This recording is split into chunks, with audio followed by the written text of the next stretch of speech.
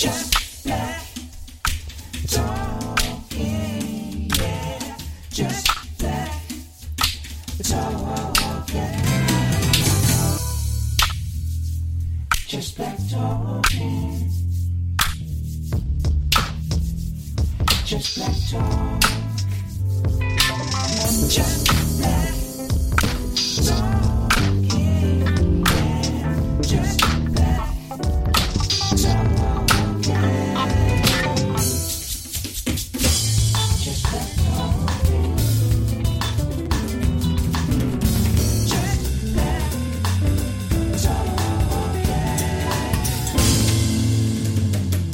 Hello and welcome to Just Black Talking. I am your host, Dr. Justin Black, and today we have a wonderful topic to discuss. Again, in Black History Month, I think this is a very special topic.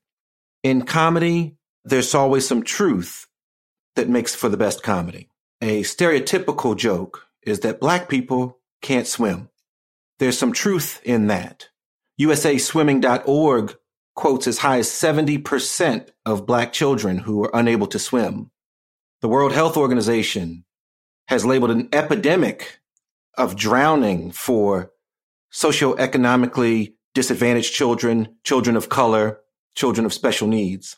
So there's some truth there that makes a joke like Black people can't swim strike very real and very close to home. And so today, very happy to welcome to the Just Black Talking podcast the owner, operator, Coach Marvin Thorpe II of 4M Swim and Recreation. Coach, are you there? Yes, sir. I'm here. Thank you, Dr. Black, for having me. I'm really excited to be able to talk with you. And we have a very, very interesting topic that you have decided to discuss today. I'm so appreciative for you joining and spending time with us here today. I have to say, you're one of the most humble of our local icons, impact players that we have. And we'll talk a little bit about that legacy and that history. And matter of fact, why don't we start with that? You own and direct and operate an organization. Can you identify that and introduce yourself as along the way? So my name is Marvin A. Thorpe II. You did say that. My father, Marvin A. Thorpe Sr., started the organization in 1972. He called it the 4M Swim Club. And the 4 M's came from Marvin himself. My mom's name was Mary Magdalene. My name is Marvin II. And he said, don't let anybody call you Junior. You're the second. And then my sister's name is Marcia. So 4M Swim Club came from the four of us. And actually, when he started in 1972 and all of that, all four of us actually worked it. My mom did a lot of the admin. He taught the swimming lessons. I taught the swimming lessons, and my sister taught the swimming lessons. Now, as time has progressed over the last 40 plus, almost 50 years, things have changed a little, but that's where the 4M came from. We had very humble beginnings in the backyard, which I still am doing lessons there. But someday that won't be the case either. But 1972 to today, this summer will make 49 years of Learn to Swim. 49 years in Windsor Mill, which is an area just outside of Baltimore City. That is correct. I am familiar with you because I am one of the many students that your father, Mr. Thorpe I, was able to influence and teach how to swim when I was probably about 9 years old, I think. Okay. So some years ago. And so you undoubtedly were around at that time, helping out with the swim school. And so we have met and now we cross paths once again here many years later. And so very excited to be back united with you again. 1972 in the backyard. Let's talk a little bit just about some of the story. There's kind of a published story about how your father came to become an instructor and teach swimming and feel so impassioned about it. Well, my dad came from a town in Virginia called Lynchburg, Virginia. Lynchburg, Virginia, Lynch, Lynchburg, with the noose in mind. And so at that part of the world, at that time, there was one pool and all the people of color learned how to swim at that pool. My dad's dad was a caretaker of that pool. And he used to go to work with him, and no formal swimming lessons, but my dad watched the lifeguard. He watched the lifeguard, and he kind of learned how to swim watching him. And he used to always tell me the story of how he almost drowned 3 times. But he was just determined that he was going to learn how to swim. So he would just jump back in. And, him being the child of the person that took care of the pool, they kind of knew who he was. But my dad just didn't seem to want to quit trying to mimic what he saw the lifeguards do. Obviously, they were of another ethnicity. So coming from that, moving to Baltimore in the late 50s, my dad got a job with the Baltimore City Parks and Recs, and he was taking care of pools and etc. He also then went on finishing his education. He became a physical education teacher. I got plenty of education on, you're not a gym teacher. He's not a gym teacher. Gym is a place. He's a physical education teacher. At the time, a lot of the cities and pools in the city, because he taught for Baltimore City, some of them had pools. And he would take it upon himself to teach lessons at some of the pools. His home school was School 64, which is right off of Liberty Heights in Garrison. And they had a pool there. And I've run into people of third generation that said, your father taught me how to swim at School 64. And I'm like, what? I didn't even know about this. So my dad was kind of doing it around town. Didn't have a place, but lo and behold, he purchased a home where you took lessons in the pool. The house had a pool in the yard.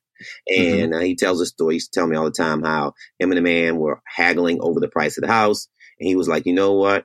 If you're not going to give me the price I want, then just take the pool out. Just take the pool out. And I guess the gentleman said, I don't want to do that. So then anyway, end up purchasing the house with the pool. And that wasn't a big thing for my dad because he took care of pools. He grew up doing that. So he knew how to do it. I guess for him also just to be able to get rid of it was probably some less or amount of work that he would have to do. But anyway, he took over the pool, serviced it, and was out cleaning the pool one day. And I was out there with him. I was 4, relatively tall because I am kind of tall, but usually your above ground pools are about 4 feet. So for somebody that's 4 years old, even though above ground pool is generally shallow, for someone that's 4 years old, that's kind of the deep end for that child. So while my dad was cleaning the pool, I asked him, could I put my legs in? He said, fine, sit down, put your legs in. Then I asked him, can I put my arms in? And leaning over to put my arms in while my legs were already in, I fell in the pool. And he said, obviously he had to get me out. But then he thought, I got to teach him how to swim because if I don't, he's going to kill himself. He's going to drown. Yeah. So which is very, very common, unfortunately. That's very common in their own backyard. That happens. Kids are very, very curious about water. So he did that. And when he taught me how to swim, he just taught other kids in the neighborhood. And in the neighborhood I live in, it was lots of kids. From that day forward, every summer, since he was a Baltimore City school teacher, physical education teacher, he was off in the summer. So he would do that. And he would, he just built his program and he began to run it that way. And the program grew by word of mouth. He did it every summer. He was, like I said, he was a physical education teacher. So he was off every summer. And that was what he loved to do. And so he would just schedule the classes and do his thing. Which the community is so impacted and grateful for. You mentioned a couple of things, and I want to go back just because I think it's worth discussing. We don't get to this modern day joke about not being able to swim without some history. And you touched on a good amount of it. Lynchburg, you mentioned that your father had one pool that he had access to. Okay. Now, historically, we have a very complex and racialized history in the U.S. with swimming. In the early 1900s, 1920s, 1930s, swimming, particularly public municipal pools, were a high priority. And they were built and developed by cities to much grandeur, actually. Some of these pools were humongous, football-sized pools. Right. But they were not accessible to Black Americans. And so this begins some of the discourse, some of the lack of generational skill set and learning that Black Americans could have had. But it's America, so it's not just a matter of policy. There's also implications and implementations of racism. Right. So some of the more public issues of this were in the Pittsburgh area at Highland Park Pool, where it had become common for police guards to prohibit blacks from coming into pools. But in this particular area, it was more of a vigilantism of the neighborhood whites who were at the pool, preventing teenage kids, boys, from coming into the pool, to the point of beatings, assaults, battery, bloodied, just for kids wanting to come and swim. This doesn't just become an isolated incident there. This racialization and segregation of pools is across the country. This is so big of a deal, in fact, that in 1948, Strom Thurmond, while running for president of this nation, he made reference to this segregation of swimming. And let me see here if I have a little bit of the audio on that. Just give me a second here. But I want to tell you, ladies and gentlemen, there's not enough troops in the army to force the Southern people to break down segregation and admit the Negro race into our theaters, into our swimming pools, into our homes, and into our churches. And I don't know if that was clear for you to hear. That's someone running for president here saying that I'm here to tell you there's not enough troops in the country to force the Southern people to allow for the in race to come into our theaters. And the second thing he says is our swimming pools. Yes. Then he says our homes. Okay. And to great applause, as you may have heard, we talk about white flight in real estate. We talk about neighborhoods and blacks come in and white folks move away. But there's evidence and there's studies that show that when pools were integrated by blacks, the white flight was even greater. We talk about those 1920s, 1930s, these very large municipal pools, when they were finally desegregated in the 40s and the 50s, and it was mandated by law that, yes, blacks can come in, then another problem emerged. And that was the problem of fear of really a couple things. But one, the overarching fear was that of gender. We don't want these black males around these white females. You are saying it, sir. In this intimate space. You are saying it. There's nothing really more intimate than being in your bathing suit. That is correct. Okay. And so there was this, we know the history of the hypersexualization of blacks and all of these other very negative attributes that are unfairly bestowed upon them. But the concept was, we can't have these black men ogling these white women in their bathing suits. And unfortunately, they don't want the fact that maybe they like the women like seeing it as well. They maybe so. Don't want any parts of that. Don't want any parts of that. Add to that some other ignorance about germs and dirt. Oh, blacks are dirty. We don't want to be in the pool, these dirty pools. So you have this very ugly part of our history in this country that first is exclusionary. Then, of course, in the typical American way, is met with violence to try to instill fear and intimidation. And then finally, you have white flight. And that white flight from the municipal pools is interesting. The pools begin to close because participation and attendance is plummeting. But whites are creating private pool clubs. Right. So that they can swim privately still exclude you. That's right. And another thing, what you mentioned at that home that your father negotiated so deftly, private home pools. Of course. Because now we don't have to worry about the rules at all. We have over to our home who we want to swim. And it's not going to be you. And it will not be you or me. Right. So I only bring this up because I think it's relevant to go through the arc of how we end up at this place where the World Health Organization is telling you this is an epidemic of drowning for minority kids, for black kids. And more than twice the amount of black children are unable to swim than white children. Of course. Up to 70%. Yeah. This is a life skill that every human should have. That is correct. And in the United States, particularly, we are woefully behind. So I wanted to put some context to that.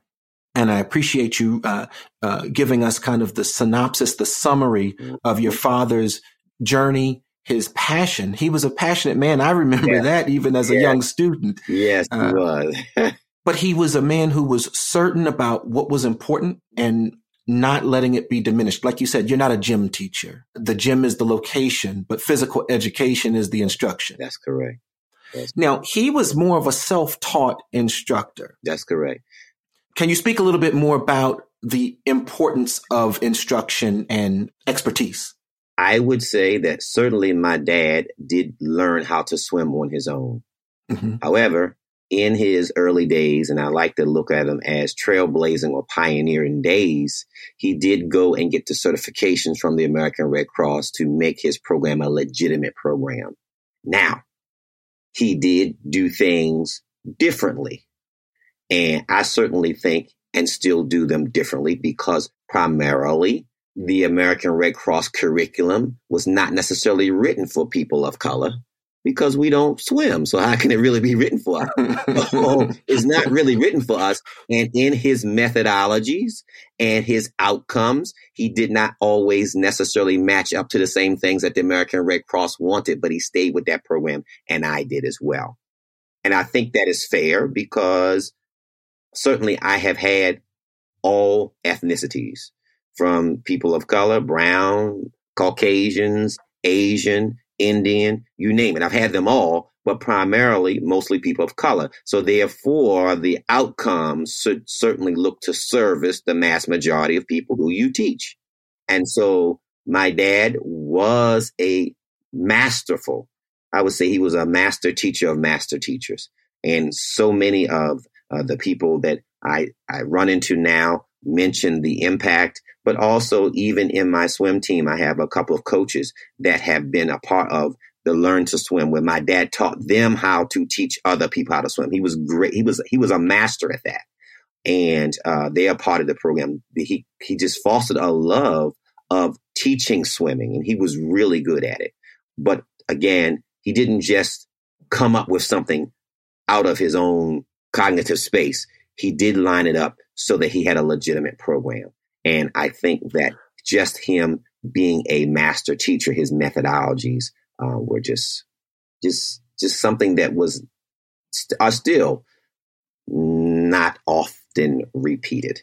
I don't know that they're repeated or duplicated anywhere, to be honest with you. And the truth of the matter is, you mentioned he did the Red Cross program to legitimize the program. Right. And when you bring up legitimate, now you've taken on this legacy, but here in 2020, you are the USA Swimming Diversity, Equity, and Inclusion Award winner. Yes, sir. Recognized nationally. Yes, sir. Okay. Out of each state's nominee, it was you. So, I mentioned at the beginning how humble you are, but what's going on with 4M and what has been going on now going into the 49th year is noteworthy, it's impactful, and it's legendary. And we are all better for it. I'm grateful to God that I'm able to continue to do it, to grow the program, but most certainly to be of service to our kids. It's not like I need to say it, but if I don't think and look out for our kids, who's going to? Let me ask you something else here. How do you think, because there's evidence here about swimmers and their academic correlations, how do you see swim instruction and confidence and mastery as it relates to scholarship in our youth? I would say, first off, that swimming is something that's good in terms of developing the personality of an individual, firstly. Okay. Because in your younger swimmers, in order to be successful, you've got to have a certain amount of determination, physicality, and developing the confidence that you can do it. From our community in particularly, we don't have that supporting structure of, well, everybody here does it. Now, if it's basketball, great, but not for swimming. Mm-hmm. So you got to kind of, I don't want to say fly solo, but, there's not a lot of people. When I think about the children on my swim team, they can't go to school and talk about swimming to other kids at their school. Yeah. So it develops a certain level of individualism and strength and confidence in the skills that you know, which is great for our kids, especially Wonderful. teenage girls, as they develop their ideology about who they are and deal with confidence, etc., etc. Certainly, when you go a little bit further, obviously, there are scholarships for swimmers, not as many as for football, basketball, and baseball, obviously, but there are opportunities for scholarship for swimming, and that's wonderful. But what I will say typically to most parents is that swimming is a professional choice. It's almost like a career choice, if you will, even when you start at the age of 5, 6, 7, because when that child then, if they learn how to swim, go on and do a little bit more in swimming, they don't have to be a Simone Manuel or a Cullen Jones. But if they go on a little further in terms of 13, 14, 15, 16, approaching the age where they can work, certainly they can pass the lifeguard test. So there's importance there. Absolutely. That's wonderful. Now, Coach, you mentioned Cullen Jones and Simone. You need to explain who they are. These are not the next LeBron James for the common people, but these are some of our USA hopefuls. No, medalists. Cullen Jones is a world record holder. I stand corrected. I don't want to. He's an awesome young man. And Simone Manuel is also a medalist in our Olympics and of color. And so they're worthy to be mentioned, not because I know all of their individual statistics, but what I will say is that as individuals, you must take your hat off to them. You've got to respect them to know that they have gone to the pinnacle of the swimming world and come home with a medal. As someone of color, can you imagine what it's like to win a gold medal and nobody, except for a few of your family members, look like you? Can you imagine the looks? Can you imagine what they're saying? Can you imagine what that's like to continue in a sport where you know they singing, thinking and saying stuff and you still going and being successful and you beating? Can you imagine? Wow. Remarkable. And like all things, that imagery is so impactful for young kids to see and dream and strive towards in their own right. So really wonderful. How many kids do you think in these 48 years, going on 49 years, how many do you estimate that you all have instructed and trained how to swim? Dr. Vlag, I tried to be conservative because there is a period of time where I don't have even records for what has been done. I conservatively say like around 15,000, but really, and I think that's pretty conservative. Coach. Yeah, that's conservative. It was probably more like 25,000. I mean, just think of that, and let's split the difference. Let's call it 20,000. Yeah. Okay, in this region, in this community, predominantly Black children. Okay, increasingly, I believe some more adults, and we'll talk about that in a moment, but 15, 20,000 people you've given new life skill to, new confidence to, new determination to. I just can't overstate enough how remarkable I think it is. What about the ages? Let's talk about the ages. Is there an age that's preferred, that's better? Is there an age that's too young or too old to learn to swim? Well, I think that you can start as young as you can get them in the water in terms of water introduction. But I honestly start lessons with a child that's 4, no questions asked. They're tall enough to stand up at that particular point. They have enough to grasp on the English language. Their motor skills, and their coordinative skills are fairly strong enough. They understand, and then they can learn how to swim. Younger than that, to me, I think that's sometimes selling a dream. People will pay for the babies. They pay for the babies all day long. You know that. When you think about a kindergarten graduation, everybody and their whole family generation coming from across the country will be there to see little Kwame graduate kindergarten. And when Kwame graduate college, when they all should be there, they get a little bit too busy sometimes. Huh? Busy for that. So the point is people spend money for the young ones. But nevertheless, start them young.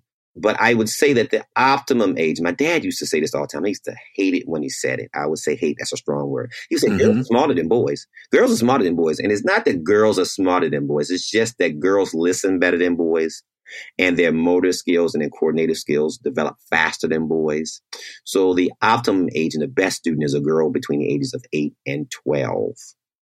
Okay. You can teach that child how to swim all day long and twice on Sundays and not even think twice about it because they're sharp. They listen well. They're sharp enough where their motor skills and coordinative skills work very well. And swimming is all about moving your body without looking.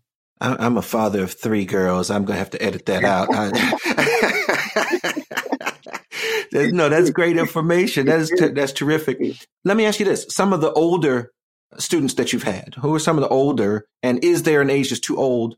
I ask because it is a low impact sport as far as joints. It's not running. It's not a marathon, at least in a casual way. When I think about sports or talk about them, cycling and swimming are some of the ones that you can do a little kinder and gentler on your body, but not sacrificing fitness.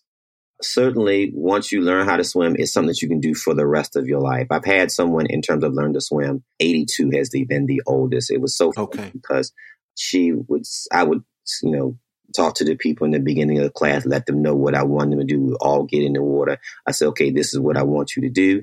And then she would walk over to me and she'd say, okay, I heard you, Mr. Thorpe, but let me tell you what I'm going to do. And then and she would say, I'm old enough to be your grandmother, right? Yes, ma'am. So if that's what you feel, no problem. We good with that. Yeah, you had a special exception, I think. Exactly right. But I did have a gentleman who was 76. I'll never forget. He was 76. He was very athletic, very fit for 76. He had a girlfriend who was 55 and he learned how to swim. He claimed he never knew how to swim and jumped off the diving board and swam down the pool. I couldn't believe it. Oftentimes I run into people like that. But I will never forget that gentleman. He was 76. I've had people older, 70 plus, that come in and do very well. He was swimming down them young girls. He was chasing them down. So he was doing it too. Let me tell you. But swimming is something that you can do for the rest of your life. It just gives you overall health and wellness, even for your special needs, gives them the sensory that they need. It gives you the cardio that you need. It gives you the muscle tone, the water resistance. It is, as you said, less impactful on your joints. And certainly in terms of rehabilitation, aquatic therapy is wonderful. So it's a major part of rehab. Is aquatics and water aerobics. You see that everywhere where you go on vacations or such. Mm-hmm. So water is something that you can do forever. And then also it has a social element. And certainly as you look into your retirement communities and things of that nature, they have pools. And it's not that you expect people of 70 plus to get in the pool and swim lap after lap after lap, but just getting in the water and moving around some certainly does keep them as active as possible. And then, like I said, it's the social element, just getting out, being in the water. That's all very, very helpful. So you want them to have everybody can have something. Everyone can have something. What about some of the evolution here? Now, you mentioned everyone will do a lot for the young kids. They do the babies. We have a lot of hope and investment in the children. But what about adults? What about these, 30, 40, 50-year-olds? Are you seeing the same, more or less of those as the years have gone on? Interestingly enough, I have seen a increase in the adults wanting to learn how to swim, and that makes me very, very happy. Now, typically you have your 18 to 28, 32, 18, 32. I don't get a lot of those because they're doing their thing. Mm-hmm. But once you pass that 32 mark, you find that people are a little bit more stable. They can afford to. Their lifestyle is a little bit more settled, and they can afford to spend not only the money, but the time to invest in themselves. Obviously, at that age, you may have kids and you're busy with the kids, but some of them, when they're starting to push 40, 45 and 50, are now being able to spend more time achieving the things that they want to. And I'm certainly seeing a lot of adults who are saying, I didn't know how to swim at one point. It was my kids. Now this is my time. This is for me. I need to know how to do this. And they're coming. Because also they can afford to go on vacation. Yeah. Well, it's a big deal. Right now, you go into the islands, you go into these places, and you're tired of looking around and saying, the water's beautiful, but I can't do nothing with it. So now it brings up something, though. You're a 38-year-old, 48-year-old Black woman. with the body of a Black woman, Right. what role do you think it plays to go to a Black instructor when you're in that intimate, vulnerable space? Well, I would say something a little bit to the side of what you said. Okay. Certainly, their body shape can certainly cast a negative on them swimming. But I would say that's not an issue because you can wear something like a leotard or shorts. And obviously body images are universal, across genders, but I use that as an example. But as a Black woman who can be very curvy, certainly they can wear something that kind of covers them. And I actually suggest that they do that. But you need comfort to be able to take the instruction. You need to. Correct. That is correct. But I think more than that, what I would say, and you mentioned it, is that them coming to someone that looks like them is more important because then they know that I have a level of empathy in terms of giving instruction because he's Black and he understands that most Black people can't swim. So he understands me being frantic. Yes. And he's going to be more patient with me. And certainly that is the case. I can see that. I think that is more important than them covering because they typically do that. I tell them to wear one piece and some of them wear like a leotard and it goes down and covers their legs. Some of them wear arm and all that kind of shorts, whatever you want to wear is fine.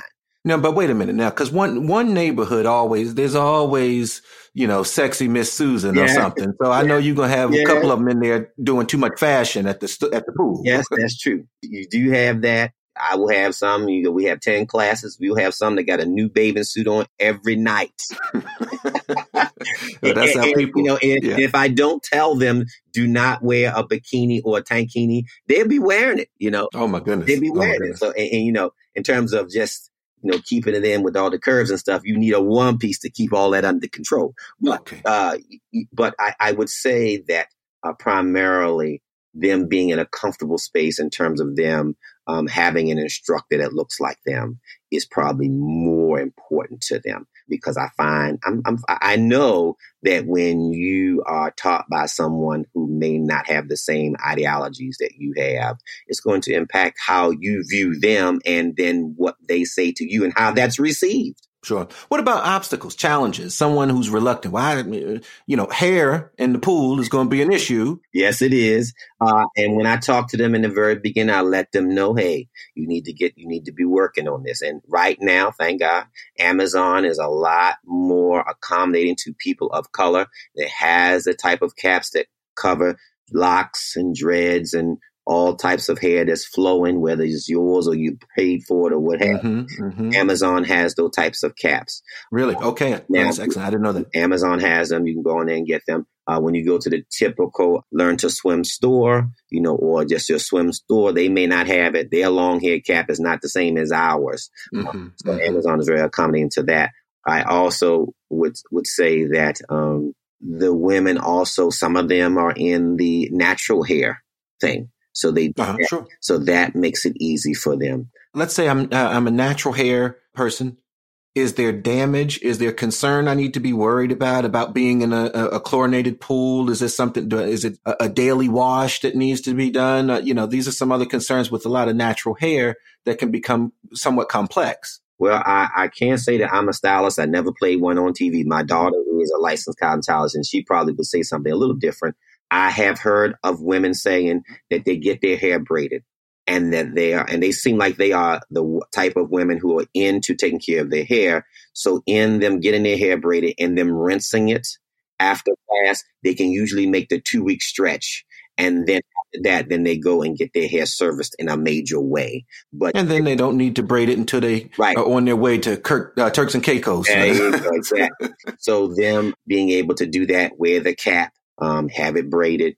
They can make that 2-week thing, and it usually works out very well. Obviously, with people of color, whether it be male or female, we put oil in our hair, and chlorine does a excellent job of stripping all the oil out of your hair. So that's why you need to wear a cap. Where other ethnicities, they don't have to put not having that issue. Sure. Issue. We do. So certainly, you wearing a cap will protect your hair from being stripped. of all the oil. You do that. You rinse as much as you can the chlorine out of your hair, and you do that. So for women, that is a challenge, especially if you have a certain type of hairstyle and you want to try to maintain that. That does become a challenge for women in particular.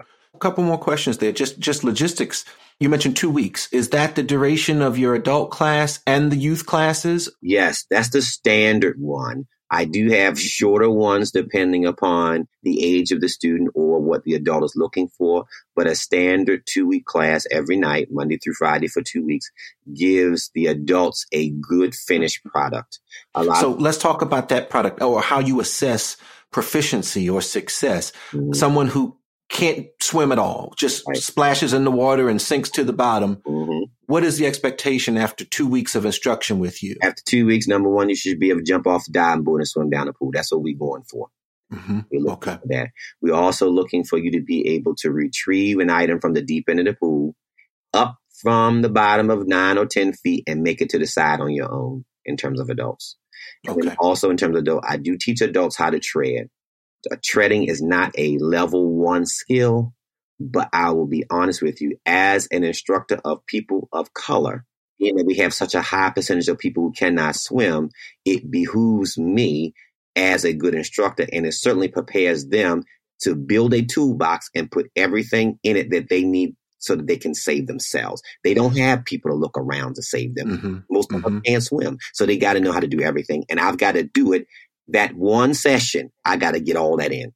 Now, treading water, is this an activity that you should feel is an effort, or should treading water be something more towards effortless? At first, it is going to be an effort. The smoother and the better you get with it, it will be effortless.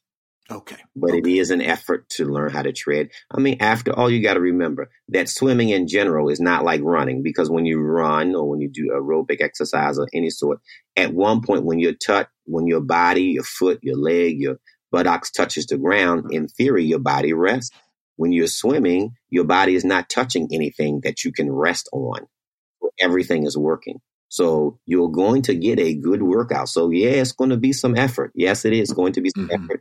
But again, it's a full body workout, and you can get everything in. You can get a good workout with everything in a shorter period of time because everything's working. Everything is working. Everything is working. So being able, as you mentioned, get down to the bottom of your 9-10 foot depth, get to the side, off the diving board, swim across. That's a 2-week measure of success for people. Yeah. They should be able to do that feeling comfortable, not in that panicked state. That's correct. Also, in the 2-week time, I'm going to be able to work on their endurance and just give them some more foundational skills, sharpening their stroke, different things in the second week, where it is not only that you have learned something, I'm going to ask you to implement, to do what you've learned so that we can sharpen it, make you a stronger swimmer, give you some endurance. And then at that particular point, I say to them, in the beginning of the course, you need to make certain that now that you've learned, you're not throwing good money to a bad idea. And that is that now that I've learned, I don't have to practice anymore. I'm good. Stay with it, because that's not true. If you not use a skill, you'll lose it. And going on vacation, jumping off the boat, trying to do some snorkeling is not the time to remember that you haven't been swimming in three years. That's not the time to remember that. So you need to practice it. And I say to them, now that you've learned, now that class is over in July or August, now that it's over, 2 times in September, you need to go swimming. 2 times in October, you need to go swimming. 2 times in November and December. And those are the months that it's a little bit more difficult to go swimming because we may not be going on vacation. The pools are closed. So you've got to seek out a place. You've got to do it on purpose. And that's more difficult. But if you do not use it, you lose it. And you don't want to regress. You don't want to lose what you've learned. So I oftentimes tell them, I need you to think about this now. How you implement that into your regular routine of swimming twice a month. Wonderful. And that accountability, again, this is a life-saving skill. Let's talk a bit here. The rest, you not only are doing instruction, but you also have a swimming team. 2 of them, yes. Okay. What's the ages, and tell me a little bit about the teams that you're coaching. Well, I, as you know, have been teaching swimming for quite some time. I got tired of the kids learning how to swim and go get on other swim teams in the area. So I started my own swim team It was developmental for the first few months, and then I achieved USA Swimming, which is Maryland Swimming certification. So it is a national team, if you will. I have all the certifications. So that's been around we're on our 7th season. We are probably the newest team in Baltimore in terms of color. In the Baltimore, Maryland area, there are about 40, 45 teams. Only 3 are of color. BCSC, wow. Baltimore City Swim Club, they've been around for 30 years. CSAC, that's Coppin State. Both of them are part of the municipality. Baltimore City Swim Club, Coppin State, they're part of the municipality. And then my team, Form S. And then you. And then I'm a private team. So with that being said, but I just felt like I wanted to do that for the kids, to give them that exposure. I mean, we see these people on TV doing the Olympics and they're swimming and all that kind of stuff. Well, they just don't fall out the sky. They practice in some way. They're working on their skills, and it's not necessarily always at school. There's a club team. So that's the club team that I have. We've been doing that. And then also after the adults finish, I said, you got to swim twice a month, minimally twice a month. So I also offer that to adults. So I have a U.S. Master swim team as well, where my adults swim, and they swim actually twice a week. And they do laps because some adults want to swim laps and they want to use swimming as their vehicle for health and wellness. Sure. So, I teach them the competitional strokes. We learn how to dive. We learn how to swift turn, and they can compete. In our community, our swimmers of color who learn as adults are not necessarily interested in competing so much, but they could go to meets where they can meet people like Cullen Jones or Michael Phelps, these people who used to swim competitively, but now just want something to do. They could meet somebody like that and swim against people like that. Or maybe other people of other ethnicities who've been to college and swam, and now they want to use swimming as their meet. So you could meet people like that. But in our community, where you have people who are not learning how to swim until 30, 40, 50 years, they don't want to compete. They just want to use swimming as their vehicle to maintain a healthy lifestyle. And so one of those individuals, they come in, they get through one of the basic courses. You have more advanced courses, but where do they need to be if they want to just be able to go and swim some laps at the local pool to stay fit? Would the 2-week session cover that? To do that, you can go that 2-week session will set you up to be able to do that. Wow. You can do it on your own if you want, or if you want to come join the team, you can do that too.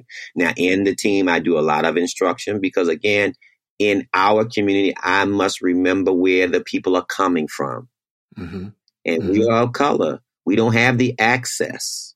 We don't have the generational access and support.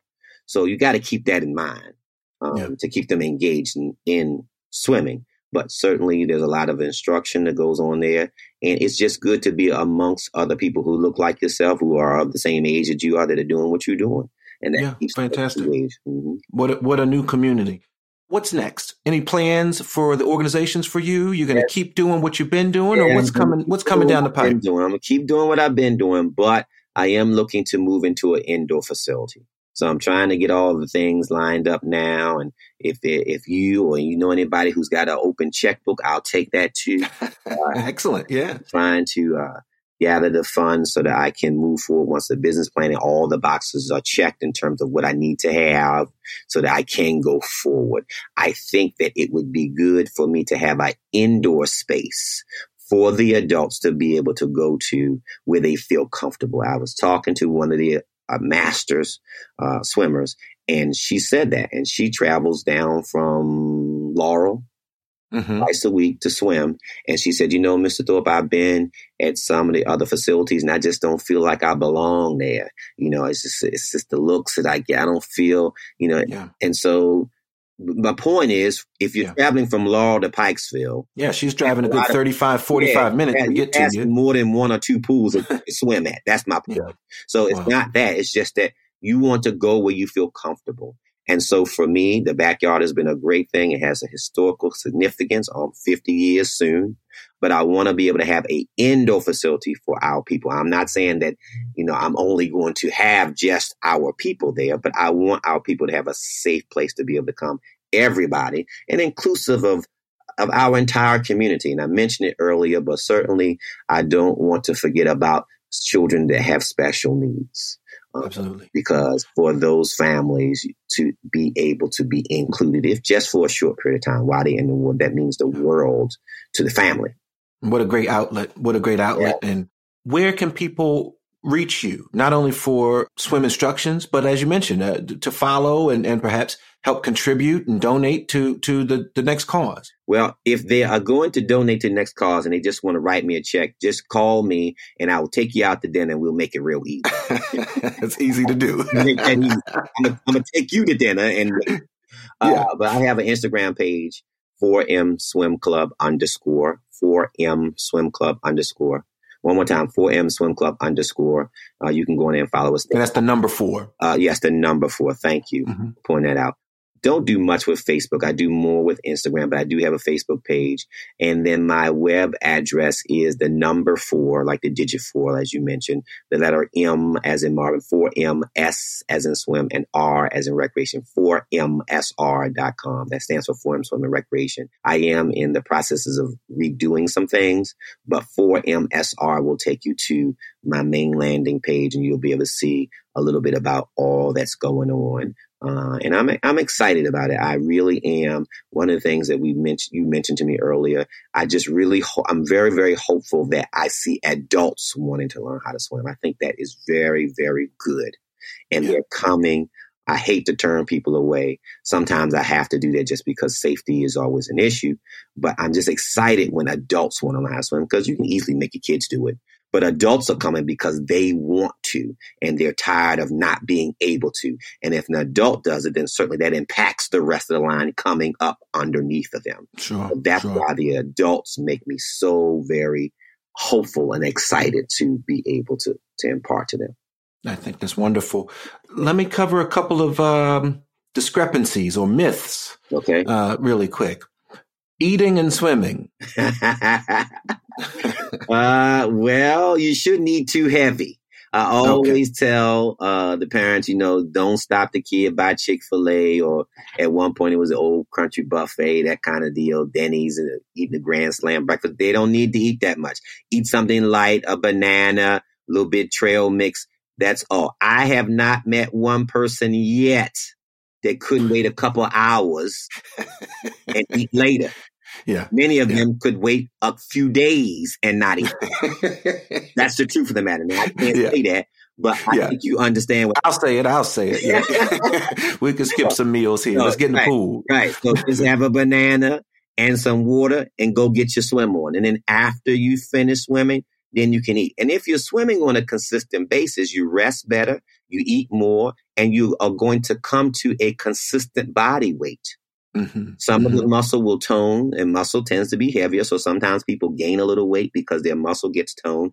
Oftentimes people lose weight, but swimming on a consistent basis will help you to maintain a healthy body weight. Total body fitness. Yeah. Total body. Yeah. Right. So, All right. Now, peeing in the pool. What happens at your pool? How do we police this? We got kids, we got adults. How do we police peeing in the pool? Dr. Black, you are good. I've never been asked this question before publicly. I do not have the blue dye. That's the thing. Oh, don't pee. It's going to turn blue or red and all this stuff. So, no. Well, there's something called chlorine. You put chlorine in the pool, and if you've ever had the opportunity to smell dry chlorine, it will take your breath away. You must maintain a certain level of chlorine in the pool. That's why sometimes when you go into some facilities, you smell it. Sometimes you smelling it can mean something else. But the point is that it is chlorine in the pool, and chlorine will take care of that if the pool is properly adjusted. Maintained. Yeah. Okay. Yes. So, and I mean, quite honestly, I rent a pool, my pool, I rent a pool that's 55,000 gallons. Okay? My pool in my backyard is 32,000 gallons. You got to pee a whole lot. Yeah, you got to pee a whole lot to surmount 32,000 gallons of water. It's a bit of dilution going on, but yeah. Now a lot of people are like, well, I don't want any. Well, Well, now don't worry about it. Yeah, most people are pretty clandestine with it. But right. And it happens. Kids are going to do that. Now, obviously, if you have the other one, then you need to do some other things. And is how big of a disruption is that to your course for the day to kind of have to clear out? It can be a disruption. Like you got to get everybody out of the pool, depending upon how solid the mat is. You got to net. You got to vacuum the pool out. You have to shock it. So that can disrupt the coming up classes. Sometimes, depending on how bad it is we done for the day. That's it. Yeah. We got the cycle overnight. We got to clean the filter, blah, blah, blah. Sometimes it's a 4-hour cycle that you can do. The young ones use kind of a swimming diaper, I guess? Well, that's part of the reason why I start at 4. Because they have more control here. Yes, they have more control. They can tell you that they need to go to the bathroom. Sometimes they are telling you that they're going to the bathroom so they can hide in the bathroom. That's right. And not have to swim. But the Thorpe swimming is scared, man. But they're old enough to be able to tell you, you let them go to the bathroom, they come back. You want to engage them in such a way that they understand and they know that if they have to use the facilities, they can. And then that usually works out to be very well. They do have swim diapers for children, people who have other issues. When you talk about children that have special needs or adults, they do have diapers. They do have swim diapers for them. So those are the type of questions that you ask those families and situations so that you are aware of that and that when you're properly prepared if something like that should happen. Now, you've had to do a slight reduction with COVID as far as your enrollment, but you are still rolling. You are still doing instruction in classes. Yes. Last summer was the first summer that I can ever remember of all 40-some years. I didn't have any classes in June. And it wasn't that I didn't have anything to do in the water at all. I did have my swim team practicing, but there was very few. But in terms of learn to swim, typically I might have a class of 24, 30, 35, 40, depending on how many kids, depending on how hard I want to work for real. Yeah. Okay. You can also put the kids one on top of the other. They don't mind getting next to each other. But last year, I only took 12 to 15 kids in a class.